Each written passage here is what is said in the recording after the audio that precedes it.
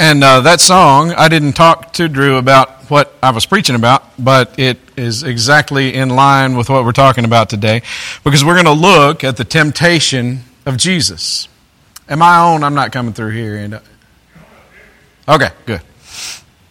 All right, I guess it's more accurate to say one of the temptations of Jesus, because at the end of this, we'll see that Satan departed until an opportune time. So he never stopped his efforts, but this was an intense period of temptation by Satan. And we're going to be in Luke 4, 1 through 13. You'll sometimes hear Jesus referred to by theologians and pastors as the second Adam. The reason for this is the fact that both of these men were representatives for all of mankind. And we will ultimately be judged to either be in Adam, in our sin and rebellion, or in Christ and in Christ's righteousness. Now, don't be too quick to say that it isn't fair for you to be judged because of Adam's sin, because every time you and I sin, well, we give our appreciation to what Adam did. We agree with Adam when he first rebelled every time that we do that. It's true to say that we're sinners because we sin, but it's also true to say that we sin because we are sinners. We inherited a fallen nature from Adam and Eve. So let me give you a scriptural example of this thinking. Angie, I'm going to let you run things up there, okay? Let's look in Romans 5. It talks about death in Adam and life in Christ. Specifically, let's look at Romans 5:19. It says, "For as by one man's disobedience the many were made sinners, so by the one man's obedience, the many will be made righteous." So what that means is, in Adam, he was our federal head. We were all in Adam genetically, right? And so when Adam rebelled, he cursed the whole human race to follow. And likewise, when Christ sacrificed himself and lived this perfect and righteous life on our behalf, we who are in Christ, just like we were in Adam, if we get out of Adam and in Christ, then we'll be judged based on his righteousness. So that's what Romans 5:19 is talking about. And that's why we'll sometimes hear people talk about Jesus being the second Adam. We'll see similarities in the method of Satan's attacks and the differences in the way that Adam and Eve on the one hand and Jesus on the other responded to Satan's temptations. If you have your Bible and notebook, please get them out and turn with me to Luke chapter 4.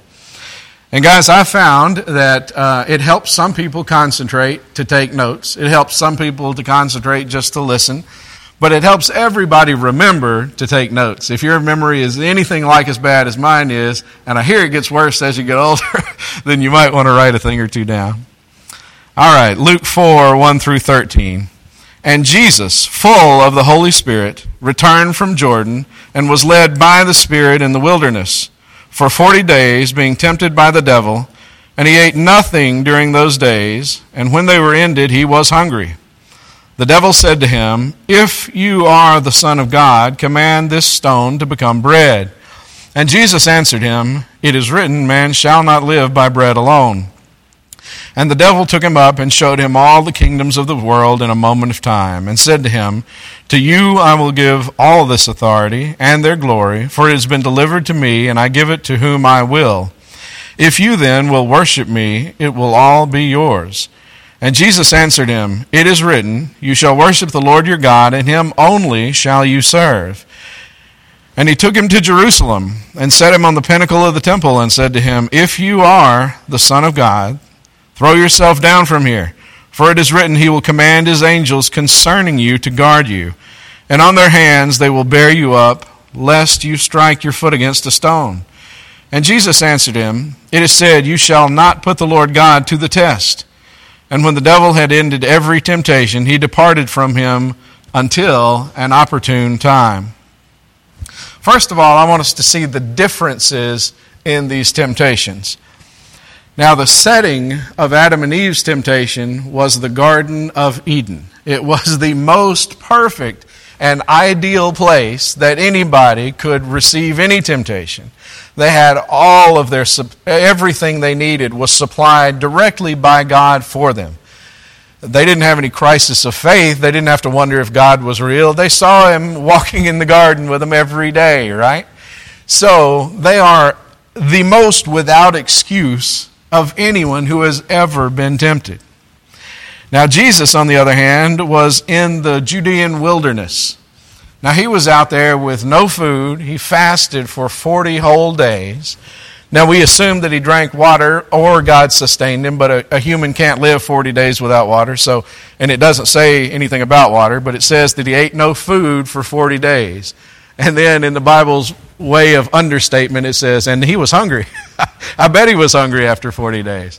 So He was there not having his needs supplied at all, but was in this rough, terrible wilderness with some rocks and some scorpions and, some birds for company. So there's a big old difference in the situation of the temptation. Now, Jesus was alone in the wilderness. Adam had a helpmate, perfect for him, literally made for him. We say somebody was made for, these people were made for one another. Well, Adam and Eve were literally made for one another. And he had that kind of companionship, and yet Jesus was all alone, minus the scorpions and the birds. Speaking of which, if you want to be able to resist temptation, stay in church, where you are surrounded by people who can help you. If you watch a nature show, you'll see some gazelle, and they're out running about, and this one dummy goes away from the herd. And that's the one that gets eaten, isn't he? The lions come eat that one. Don't be the dumb gazelle. Stay with your brothers and sisters in the church. Now let's also look, there was a feast for Adam and Eve versus a fast for Jesus. Now the Garden of Eden was there where God provided for their every need. There was fruit in the garden. There was all kind of fruit in the garden. And, Satan will come up and say, so God said don't eat any of this fruit, right? Well, of course that's not what He said. God said you can have all of this except this one thing. So they had all they could eat of the most perfect, wonderful fruit. And yet Jesus was out there for 40 days without a bite to eat. The enemy will come after you when your guard is down. Now guys, sometimes our guard is down because we're sick. When we feel physically bad, it affects us spiritually. I hate that it does. But when I'm sick, I feel low in every way. Spiritually, physically, mentally. Unfortunately, that's how it is. But sometimes we put our guard down because we neglect the spiritual disciplines that keep us strong. And that way we're letting our guard down by something that we could actually prevent if we had enough sense to. So let's make sure we don't do that. Let's feast on the Word of God regularly. Let's feast on the companionship of those within the church regularly. And you may say, well, I can't right now because of the coronavirus. I know, but this too shall pass, right? Now, President Trump gets in trouble every time that he says it will ever go away, but we all know that it eventually will be okay, right? We will get immunity to it. We'll get vaccines to it. Eventually, we'll be able to fellowship with one another like the church is meant to. But let's do that as much as we can now. And then when we can, oh my goodness, let's not take it for granted. Let's gather joyfully so that we can have the fellowship and the strength and the companionship of our brothers and our sisters. So now let's look at the similarities in the temptations. In Luke 4, verses 3 and 4, the devil said to him, "If you are the Son of God, command this stone to become bread." And Jesus answered him, "It is written, man shall not live by bread alone." Now there's an obvious comparison of food, right? In the Garden of Eden, the serpent tempted Eve to eat fruit. We always act like it's an apple, but I don't know what it was. But anyway, some kind of fruit. And so it had to do with food. And he comes to Jesus and he says, hey, make this stone turn into bread. So obviously there's that comparison. But much more importantly, I believe, Satan questioned what God said and tried to get Adam and Eve successfully to question what God said, and then tried to get Jesus to question what God had said. In Genesis 3:1, we read this: "Now the serpent was more crafty than any other beast of the field that the Lord God had made. He said to the woman, 'Did God actually say, you shall not eat of any tree in the garden?'" See how he's trying to say, man, God is mean, isn't he? I mean, all this is here, but you can't have any of it. He's really keeping you from your best life now, right? That's the implication. Did God actually say? Well, we can compare that in Jesus' temptation to if you are the Son of God. Luke 4:3 says, the devil said to him, "If you are the Son of God, command this stone to become bread." Now, subtlety and suggestion can be a lot more effective than an outright assault on the truth. You know, if I were having a friend over for lunch, I'll use Jimmy because he's sitting up here. If Jimmy were at my house eating lunch and Melissa were getting ready to go to work and she comes and she says bye to us, and Jimmy says, Melissa goes to a lot of trouble to get her hair and makeup done before she goes to work. Most women don't do that. That's interesting. Well, he would subtly, and Jimmy wouldn't do this because he loves us, right? But he would be subtly implying maybe she's trying to impress somebody. I wonder who she's trying to impress, and I wonder if that ought to be a concern to you, right? And so if I were going to listen to that, I'd say, man, she does get looking all good before she goes to work. I wonder, I'm not at work, so who's she trying to impress, right? Then that would start a little doubt creeping in there, right? But if he said, "Hey, so, man, I think Melissa's cheating on you." And I said, "Why?" He said, "Well, because she put makeup on." I'd say, "That's dumb," right? So subtlety is the better way to get you questioning. And so that's what Satan does there. He introduces that little subtle question, and he says, "If you are the Son of God," or "Did God actually say?" And he starts questioning the Word of God. So Satan started by implying in both the Garden of Eden and in the Judean wilderness that there was reason to doubt the Word of God if they would just stop being so naive and think about it for a minute. Jesus was not to be fooled, though. And if you think about it, the last thing Jesus heard before he went into the wilderness, we saw back in Luke 3:22. It said, "And the Holy Spirit descended on him in bodily form like a dove, and a voice came from heaven, 'You are my beloved Son, with whom I am well pleased.'" He had just heard God the Father speak out loud and say, "You are my beloved Son, in whom I am well pleased." I think Satan wanted Jesus, in his hunger and his isolation, to start wondering if he was hearing things back at his baptism, to start doubting what he had heard. Satan was trying to say to Jesus, "Did God actually say?" Now we find Jesus' next temptation in verses 5-7.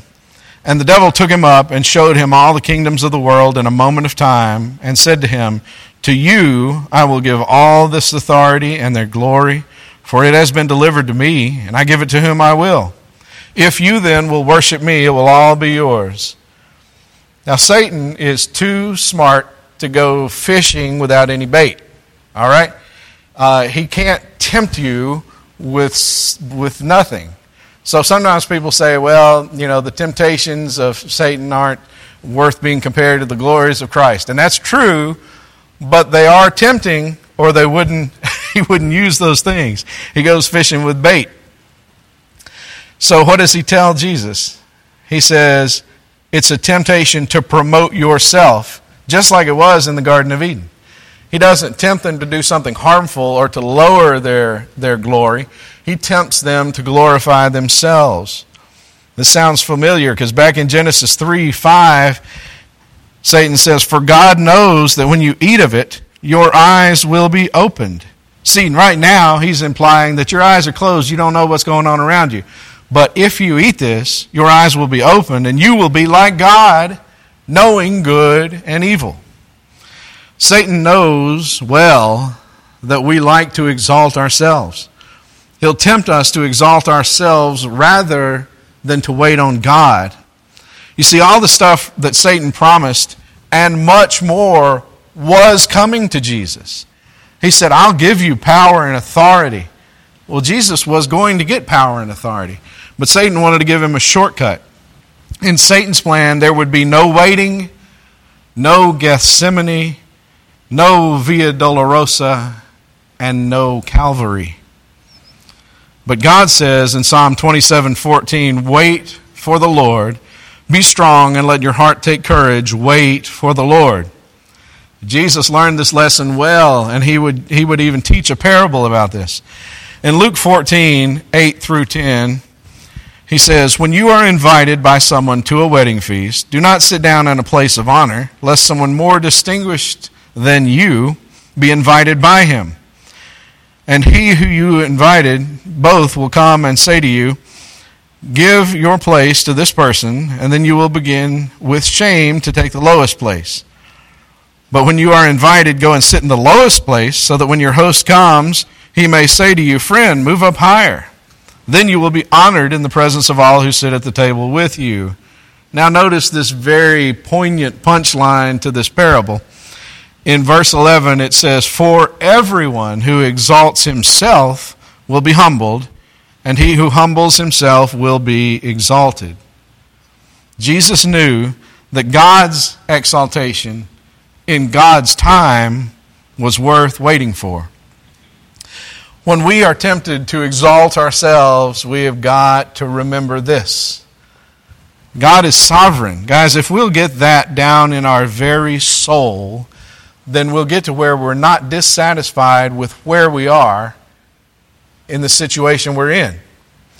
I think I told you that when I was at a former church, and I've known for a long time that the Lord was leading me toward preaching ministry. I didn't know when that would happen. But I was in a church where I didn't think I was being used very much, listened to very much. You know, smart guy like me, you ought to pay attention, right? Well, I was complaining about that to myself. And I heard my friend Mark preach a sermon. And in there, he talked about sovereignty. And he said, if you complain about your current situation, then you are directly complaining against the sovereign God that put you in that situation. Oh, man, was I scolded. And I repented. So, guys, God will exalt you when He wants to, where He wants to, and how He wants to. Now let's look at some of the differences in the responses of the temptations. Now we know what Adam and Eve did.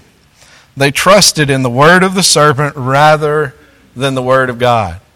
In Genesis 3:6 we read, so when the woman saw that the tree was good for food, and that it was a delight to the eyes, and that the tree was to be desired to make one wise, she took of its fruit and ate. And she also gave some to her husband who was with her, and he ate. So she saw that it was a delight to the eyes, that it was to be desired. Why? To make one wise. Then she took and ate and gave to her husband. Now, why did they do that? Well, Satan told Eve that she didn't know good from evil the way God did. When compared to God, Eve was lacking. As surely as pride comes before a fall, comparison comes before discontentment. These days, some see it politically advantageous to purposely sow discontentment by using comparison. The reigning ideology on the left these days is that there are two classes of people, the oppressors and the oppressed. We who have a biblical worldview can avoid this foolishness.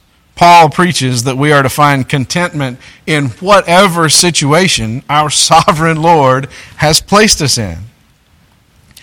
Now, guys, we should fight for equality of opportunity. We all know that. We want everybody to be able to work hard and succeed. What the other side is fighting for is equality of outcome, regardless of the effort that anyone puts in, right? And that's why we know that's not actually a biblical principle that we can support. Now, how do they get away with this? Well, they compare. And anyone that has anything good got it by being evil, opportunistic, and oppressive. Now, when you tell people that long enough and they start believing it, it can sow a whole lot of national discord, which is what we see every day that we look at the news. Now, we can avoid this trap by avoiding unreasonable comparisons. For example, I am okay with every one of you women being better at being a woman than I am. It makes sense to me. It's okay with me. You are all better at it. And I think that all of you women are okay with me being a better man than you are a man, right? I'm not going to compare my ability with yours in this area and then become discontented. Now, Adam and Eve thought that it was unacceptable for God to have superior wisdom to them. When Satan pointed out, God knows good and evil and you don't, and if you eat this, you'll be equal with God. They said, okay, well, that's what we need. We need to be equal. That wasn't what they were made for, but yet they couldn't live with what they had been created to do. Comparison always leads to one of two things: either pride and feelings of superiority or discontentment. And neither one of those is peaceful. So, like I said, we Christians don't need to fall into that trap. Our sovereign God made you who you are, placed you where you are, and called you to serve Him in your unique situation. Be content with that. He knows what He's doing. Also, there's no end to being dissatisfied if you constantly compare. All right, we don't have a whole lot of people here this morning. And so if I talk to my friend who is at a church and they've got a couple hundred there, if I were foolish, I could become very discontented and say, I want to preach where there's 200 people. But then if the Lord moved me where there was 200 people, you know what I'd do? I'd find somebody who was preaching to 400 people, and I'd get discontent all over again, right? So constant comparison leads to constant, unending disappointment. So how did Jesus resist these temptations? Well, the short answer is He had no itch that Satan could scratch. James 1:13 through 15 tells us, let no one say when he is tempted, I am being tempted by God. For God cannot be tempted with evil, and He Himself tempts no one. But each person is tempted when he is lured and enticed by his own desire. Then desire, when it is conceived, gives birth to sin, and sin, when it is fully grown, brings forth death. Now, guys, there has to be an inward desire to cause you to sin. So Jesus didn't have an inward desire to sin. He had an inward desire for glory that He was worthy of, and He should have had, and He knew that glory would come to Him. But He satisfied it in the correct way by glorifying God the Father and waiting to receive the glory that was due to Him. You know, if Satan were trying to tempt me and he sent the most handsome man on the planet to come to me and say that he would like to have an intimate relationship with me, it would not tempt me at all. Why? Because I have no inward desire for a relationship like that with a man. Now, we see that there's, on some sense, a temptation because there's the opportunity, right? The opportunity is provided for me, but I don't have anything inside of me that would like to reach out for that opportunity, right? And so inside of me, there's no desire for that sin. And that's how Jesus was able to say to Satan, look, man, here's what the Word of God says, and that is what I live by. So how was Jesus so secure in who He was and in His relationship to God the Father? Well, it's not a mystery, and it's not really even supernatural. It is that He knew the Word of God. Now, guys, in His humanity, you say Jesus was the Word of God. Yes, that's true. But in His humanity, you know how He learned the Word of God? He read it, and He studied it, and He memorized it. Now, Satan, on this third attempt, he said, you like to quote Scripture at me. You're like some fundamentalist Baptist preacher. All right, I'm going to quote Scripture to you. And he tries to twist Scripture and lay that on Jesus. Well, that doesn't work either, because Jesus knew and knows all about exegesis. He knew how to interpret what Scripture really meant, and he knew that Scripture couldn't be antithetical to other parts of Scripture. So Satan's attempt to use Scripture even to fool Jesus didn't work, because he read it, studied it, and memorized it. We need to do the same. Guys, a couple of weeks ago or 3 weeks ago, whenever it was, I said there are a lot of times that a preacher can say some stuff that sounds decent and moral and okay, and then cram a couple of verses in there that don't really have anything to do with what he's talking about, and most folks don't know the difference, and they go, okay, I heard a good sermon. We've got to be more discerning than that. Jesus was more discerning than that. That's why when he was given Scripture as a temptation, he was able to refute that easily. Now, Satan will present you with legitimate desires, but offer you the wrong way to satisfy those desires. Do you desire financial stability? Good, I do too. There's nothing wrong with that. One way is you can be jealous and demand that those who do have resources give them to you. By the way, you can apparently get a lot of votes if you go that route, right? Or you can work hard and trust the Lord to provide for your needs. There's two ways of going about getting financial stability. Do you desire intimate companionship? Well, you can chase inappropriate relationships, or you can work hard at your marriage, or if you're a widow or widower, you can work hard at your friendships and relationships in the church, or if you're just a single person. You can have those intimate relationships in the church in an appropriate way, rather than chasing something that Satan will dangle out there for you that'll be bad.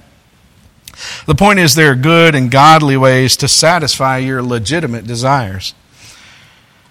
Our last thing I want us to see is that you can have victory over Satan by being in Christ, who was victorious over Satan. Now, when we see Jesus refute these temptations, we can say, all right, so we ought to be like Jesus. We ought to know the Word of God. We ought to be able to apply the Word of God. And that's true, and we should. But ultimately, you're not going to win 100% of the time. Jesus never sinned. You have, and you will, and I have, and I will. So the only way to really have victory, ultimately, is be in Christ, who was victorious over Satan. He lived a perfect life. None of Satan's attempts ever worked on him. Now, you and I know that we can't say the same. So your ultimate victory over sin and Satan can only be gained by joining with Christ in his victory. That is what salvation is. As we saw earlier with our baptism, we are buried with Christ in death and raised to a new life in Christ. And when we are saved, we're transplanted from the kingdom of darkness to the kingdom of light, is one way that the Word of God tells us. Another way to think of it is we are in Adam in his sin, rebellion, and death, and then when we are saved, we are placed in Christ in his obedience and his victory. That is what the gospel is. That there's an opportunity for you to leave behind your life in Adam, to die to that, and to be raised to a new life in Christ. And that happens by faith and repentance. If you've never done that, never understood that, and guys, I know I say this and you go, man, you say this every week. The reason is, I talk to people who have gone to church for 40 years and I ask them, hey, so if you were to die today, would you go to heaven? And they go, well, I hope so. I say, okay, well, on what basis would you go? Well, I think I've been pretty good. And I go, how could that be the message you got out of church for 40 years? I don't know how, but the God of this world blinds the eyes of people. So if you're hearing and understanding the gospel new this morning, come up while we sing and talk to me. Also, if you're here and you're not a member of the church and you'd like to join the church, then come and talk to me and we'll start that process. And also, if you have a prayer request that you would like for me to pray with you, I'd be glad to do that. And come up and I'll put my mask on and we'll do that. What are we singing, brother? Let's stand together.